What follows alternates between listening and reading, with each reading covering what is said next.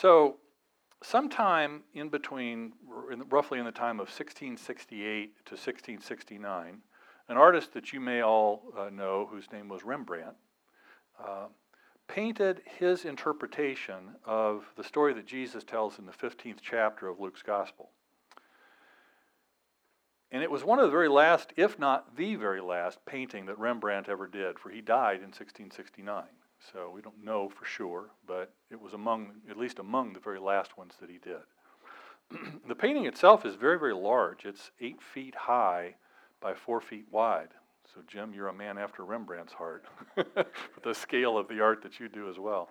And he titled it appropriately, The Return of the Prodigal Son. It was done in oil on canvas, and it's currently, if you want to see the original, you have to go to St. Petersburg, Russia, because it's housed in the Hermitage Museum there in St. Petersburg. Now, in the fall of 1983, a Dutch Catholic priest, professor, writer, and theologian named Henri Nouwen encountered a poster of this painting at a small home for the handicapped that he was working at in southern France. And it had he saw it on the door of a colleague's office, and it had a profound impact on him. And it wasn't just the richness of the colors and everything, it was just the story that it was telling. And he was later able to go to the Hermitage, and because he knew a colleague, was able to get him in, and he was able to spend literally hours just looking at and studying and viewing this painting. And he eventually wrote a book about it, and it's from that book that a lot of the material that I'm going to present in this series of messages comes from. We're going to start it today. And the reason that I've kind of chosen this was that Nouwen had this ability to really go deep in his thinking and to really plumb the depths of emotion and what things meant. And so this book is largely this self-examination that he went through. And so what I've done is I've sort of taken his self-examination and put it into words that hopefully will help us as we sort of look at this, not only the painting, but reflect on the story that's behind it. Now, one of the things that we're going to do in this is that normally I think when you hear the message or the story of the prodigal son preached, you hear the whole story. The whole story is actually very long, and there's a lot of different components or pieces to it. So what I'm going to do is we're just going to look at one piece at a time and kind of break it down that way, so that rather than kind of looking at this this whole large story in just at one point or one time, we can focus more on the individual events that are sort of taking place in this. And I think it's good to do this because this is one of those stories where when you hear it sort of presented in total, you then naturally tend to try to place yourself in the story, which was Jesus' intent, right? He wanted people, as they heard this, to sort of understand what he was saying. So I think we hear, that this what this younger son did. He goes off, and we'll talk about that next week, about where he ended up in this far country and squandered all his possessions and his money, and ended up, basically feeding pigs in a pig trough. And we hear that, and we're like, well, I never really did anything like that in my life. I never went so far away from God that I ended up, there, and then had to come that far back. Or we read the story and we sort of look at the older son, who had this attitude, right, when his younger brother comes back, very disapproving and so forth. And so we may identify more with the older brother, the older son. But I think what will happen is we break the story down in pieces and we let Nouwen's examination speak to us. What you're going to see, I think, what I certainly see, is that there are elements of all the characters in this story in each one of us. And that's including, I think, the fact that we're all on a journey ultimately to become the loving Father. So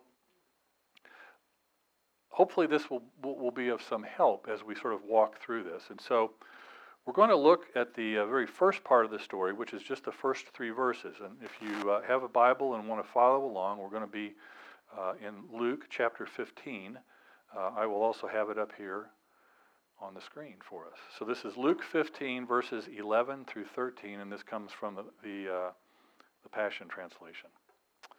Then Jesus said, "Once there was a father with 2 sons. The younger son came to his father and said, 'Father, don't you think it's time to give me the share of your estate that belongs to me?' So the father went ahead and distributed among the 2 sons their inheritance. Shortly afterward, the younger son packed up all his belongings and traveled off to see the world. He journeyed to a far-off land where he soon wasted all he was given in a binge of extravagant and reckless living." What I want us to see here this morning is that the younger son's story provides us with a number of insights about our own relationship with God, who is our Father. And the first of these things is that the obvious one, which is that the younger son radically rejected his father. Okay? One of the things that you kind of get when you read this is that Luke tells this story so simply and so matter-of-factly that it's sometimes difficult for us to really fully realize what's going on in this story. And what is happening here is an unheard of event. It is hurtful, offensive, and in radical contradiction to the most venerated traditions of the time. Commentator Kenneth Bailey says that the son's manner of leaving is tantamount to wishing his father dead. In Bailey's own words, and I quote him, "For over 15 years I have been asking people of all walks of life, from Morocco to India and from Turkey to the Sudan, about the implications of a son's request for his inheritance while the father is still living. He says the answer is always the same, and the conversation runs very similarly to the following. So he would ask, 'Has anyone ever made such a request in your village?' The answer is never! Exclamation point. 'Could anyone ever make such a request?' And the answer is impossible! Exclamation point. 'If anyone ever did, what would happen?' And the answer, well, his father would beat him, of course. Why? The request means he wants his father to die." Bailey explains that the son asks not only for the division of his inheritance, but also for the right to dispose of the part that he gets. And he goes on to say this, "After signing over his possessions to his son, the father still has the right to live off the proceeds, as long as he is alive. Here the younger son gets, and thus is assumed to have demanded, disposition, to which even more explicitly he has no right to until the death of his father. The implication of 'Father, I cannot wait for you to die' underlies both of these requests. And so the son's leaving is therefore much more of an offensive act than it seems at face value or when you first read the story. It is, above all else, a heartless rejection of home, the home in which the son was born and nurtured. And as I said earlier, it's a break from the most precious and carefully upheld traditions in almost every community. When Luke writes that he left for a distant country, he indicates much more than the desire of a young man just to go off and see the world. He speaks about a drastic cutting loose from the way of living and thinking and acting that's been handed down to him through the generations as a sacred legacy. More than just disrespect, it's a betrayal of the treasured values of family and community. The distant country is a world in which everything considered holy at home is disregarded. This explanation is significant because it summons us to recognize the younger son in us. And while for some of us it may have taken the form of a larger rejection, many of us have preferred the distant country in many much more subtle ways. I think more than any other story of the gospel, the parable of the prodigal son expresses the boundlessness of the compassionate love of God. And so, for the son and for us as well, leaving home is an outright rejection of that love. It's a denial of the spiritual reality that you and every part of your being belongs to God. That God holds you safe in this eternal embrace. And that you indeed are carved in the palms of God's hands and hidden in their shadows. Leaving home means ignoring the truth that God has fashioned you in secret, molded you in the depths of the earth, and knitted you together in your mother's womb. Leaving home is living as though you do not yet have a home and must look far and wide to find one. Leaving home is, in one form or another, the radical rejection of our loving Father. The second lesson I think this teaches us is that the younger son was deaf to the voice of love. You see, home is the center of our being where we can hear the voice that says, "You are my beloved, and on you my favor rests."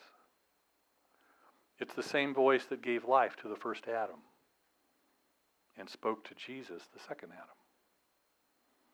It's the same voice that speaks to all the children of God and sets them free to live in the midst of a dark world while remaining in the light. As the beloved of your heavenly Father, you can walk in the valley of darkness and no evil will you fear. As the beloved, you can cure the sick, raise the dead, cleanse the lepers, and cast out devils. As the beloved, you can suffer persecution without a desire for revenge, or receive praise without using it as a proof of your goodness. As the beloved, you can be tortured and even killed without ever having to doubt that the love that has been given to you is stronger than death itself. As the beloved, you are free to live and to give life to others, free also to die while giving life. Yet over and over again, we've left home. We have fled the hands of the blessing and run off to faraway places searching for what? Love. Somehow we've become deaf to this voice that calls us the beloved. And we've left the only place that we can ever hear that voice. And we've gone off desperately hoping that we can find somewhere else what we can't find at home. The problem is that the true voice of love is very soft, very gentle, and speaks to us in the most hidden places of our being. It's not a boisterous voice.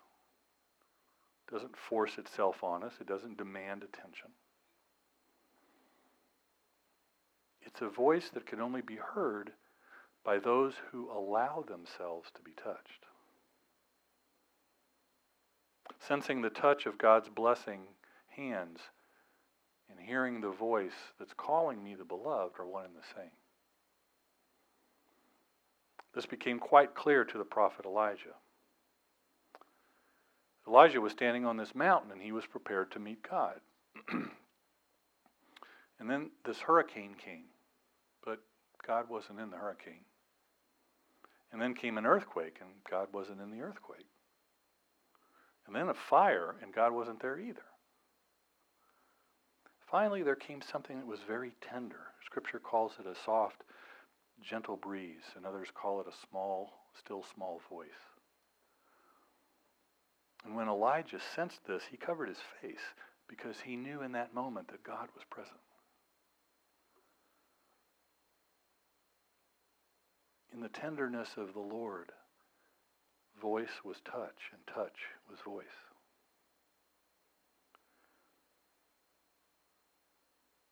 But there are many other voices, so many other voices. And these voices are loud, and they're full of promises, and they're very seductive. These voices say, go out and prove that you are something. Go out and prove your worth.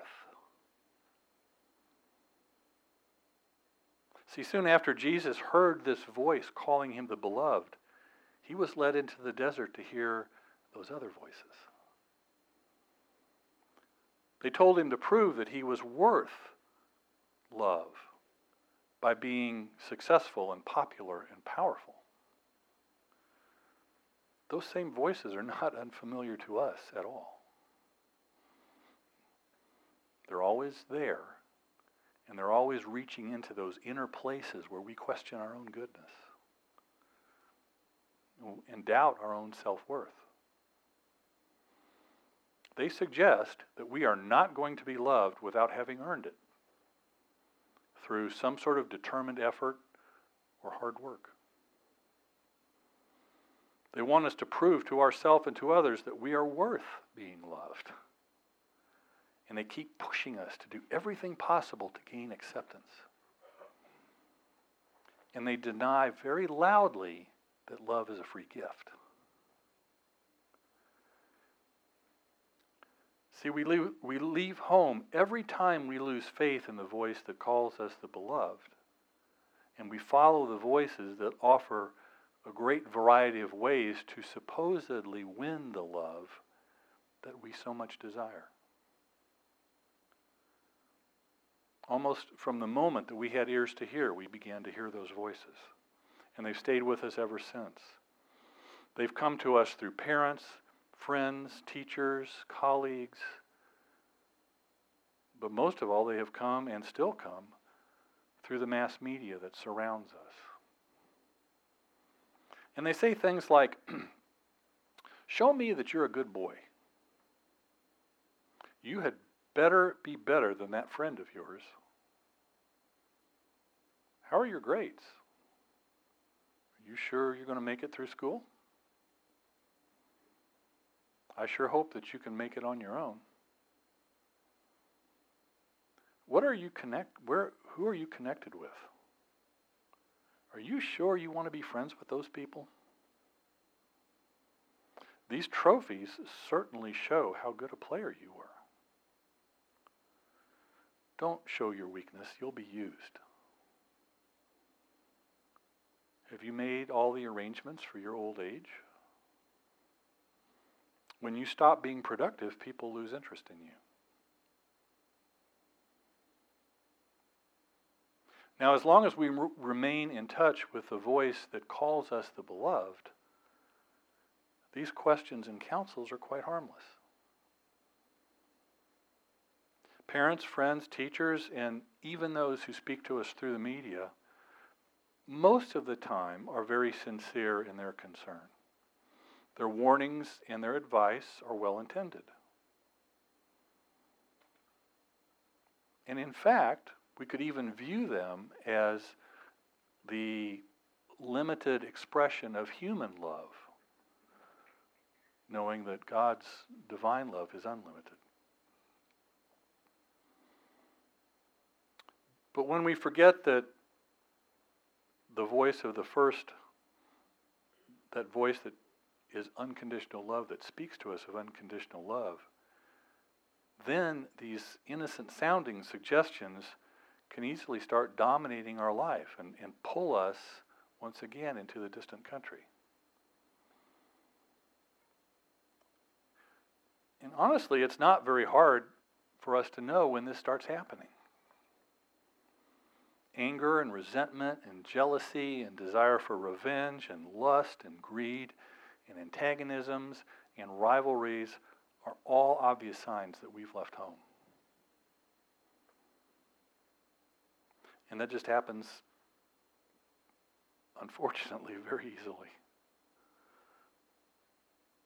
When we pay careful attention to what goes on in our mind from moment to moment, we come to the disconcerting discovery that there are very few moments during the day when we're really free from these dark emotions and passions and feelings.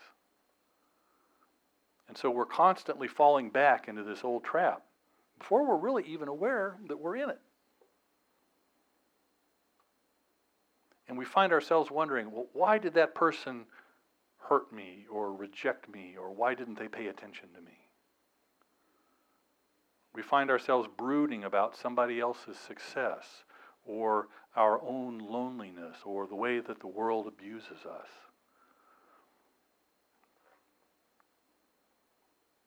Or maybe all of a sudden we just find ourselves daydreaming about becoming rich and powerful and famous.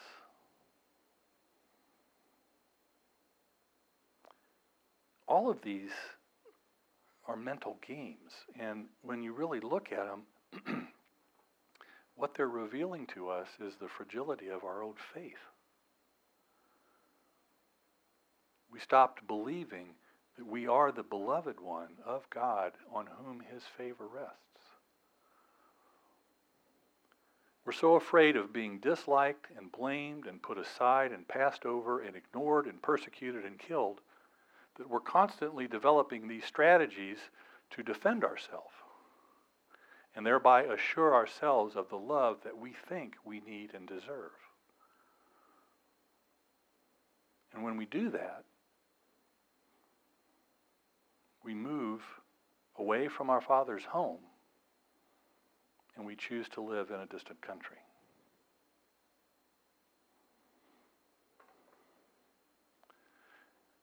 The third lesson that I think we get from the younger son is that he was searching for love where it cannot be found.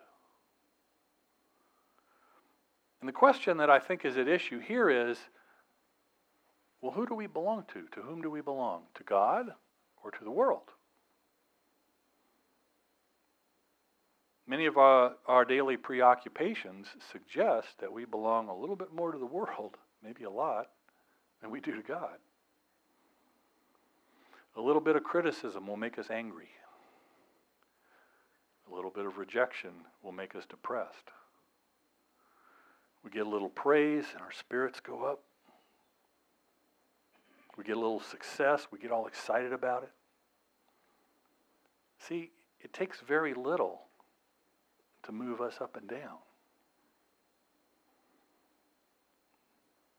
We're kind of like a small boat on the ocean, just completely at mercy of the waves.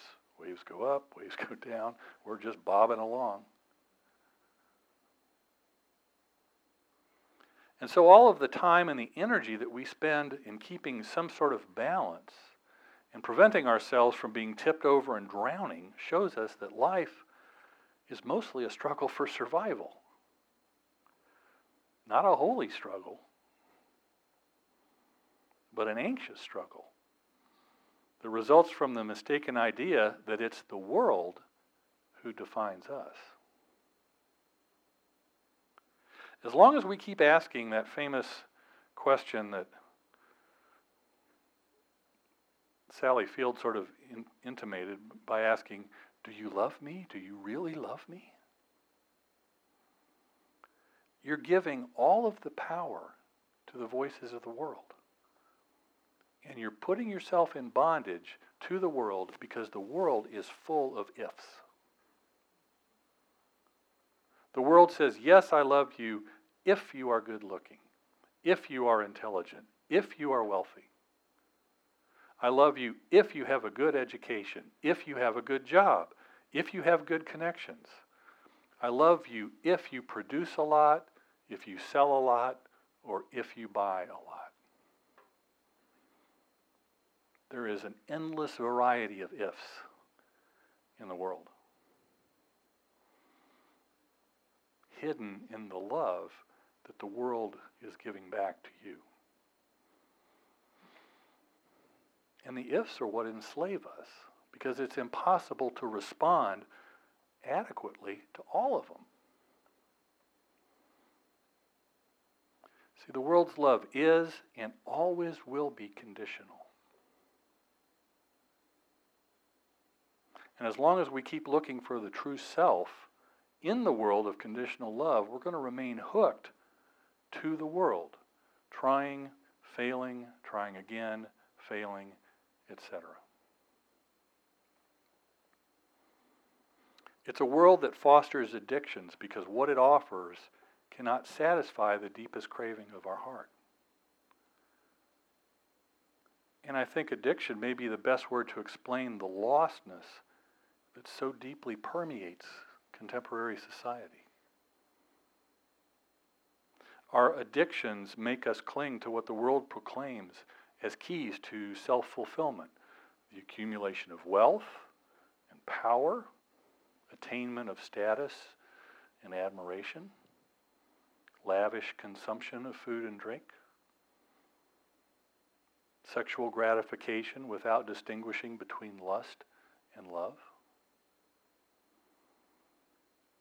These addictions create expectations that cannot but fail to satisfy our deepest needs. And as long as we live with the world's delusions, our addictions condemn us to futile quests in the distant country, leaving us to face an endless series of disillusionments while our sense of self remains unfulfilled. And in these days of increasing addictions, we've wandered far, far away from our Father's house. The addicted life can aptly be designated a life lived in a distant country. And it's from there that this cry of deliverance raises up within us. And so you are the younger son every time you search for unconditional love in a place where it cannot be found.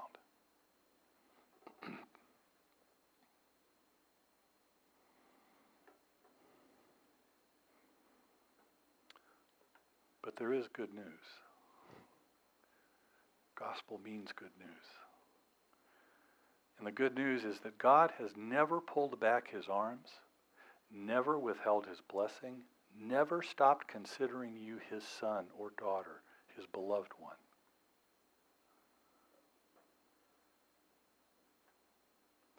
But the Father couldn't compel you to stay home.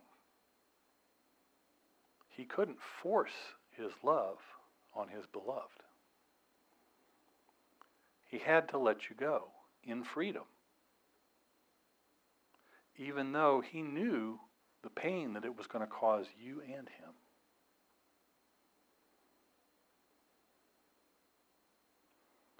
It was love itself that prevented him from keeping you home at all costs. It was love itself that allowed him to let you find your own life, even with the risk of losing it in the process. And so it is here that the mystery of your life is unveiled. You are loved so much that you are left free to leave home.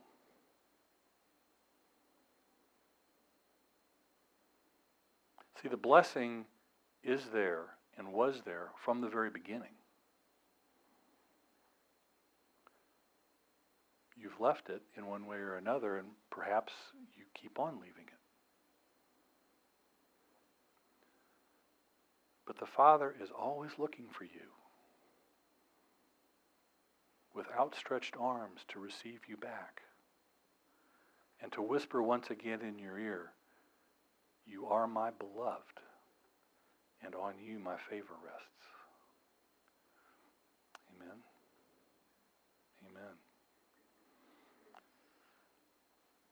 So next week we will look at the return of the younger son and how that played out and how we can see ourselves in that as well. Bless each and every person here as they go out. Help them this week, as in all weeks, to truly live by your book. To see people the way you see them, and to bring your kingdom to bear on the situations that they go through. In doing so, we give you blessing and honor and praise and glory. And ask all this now in the name of Jesus. Amen.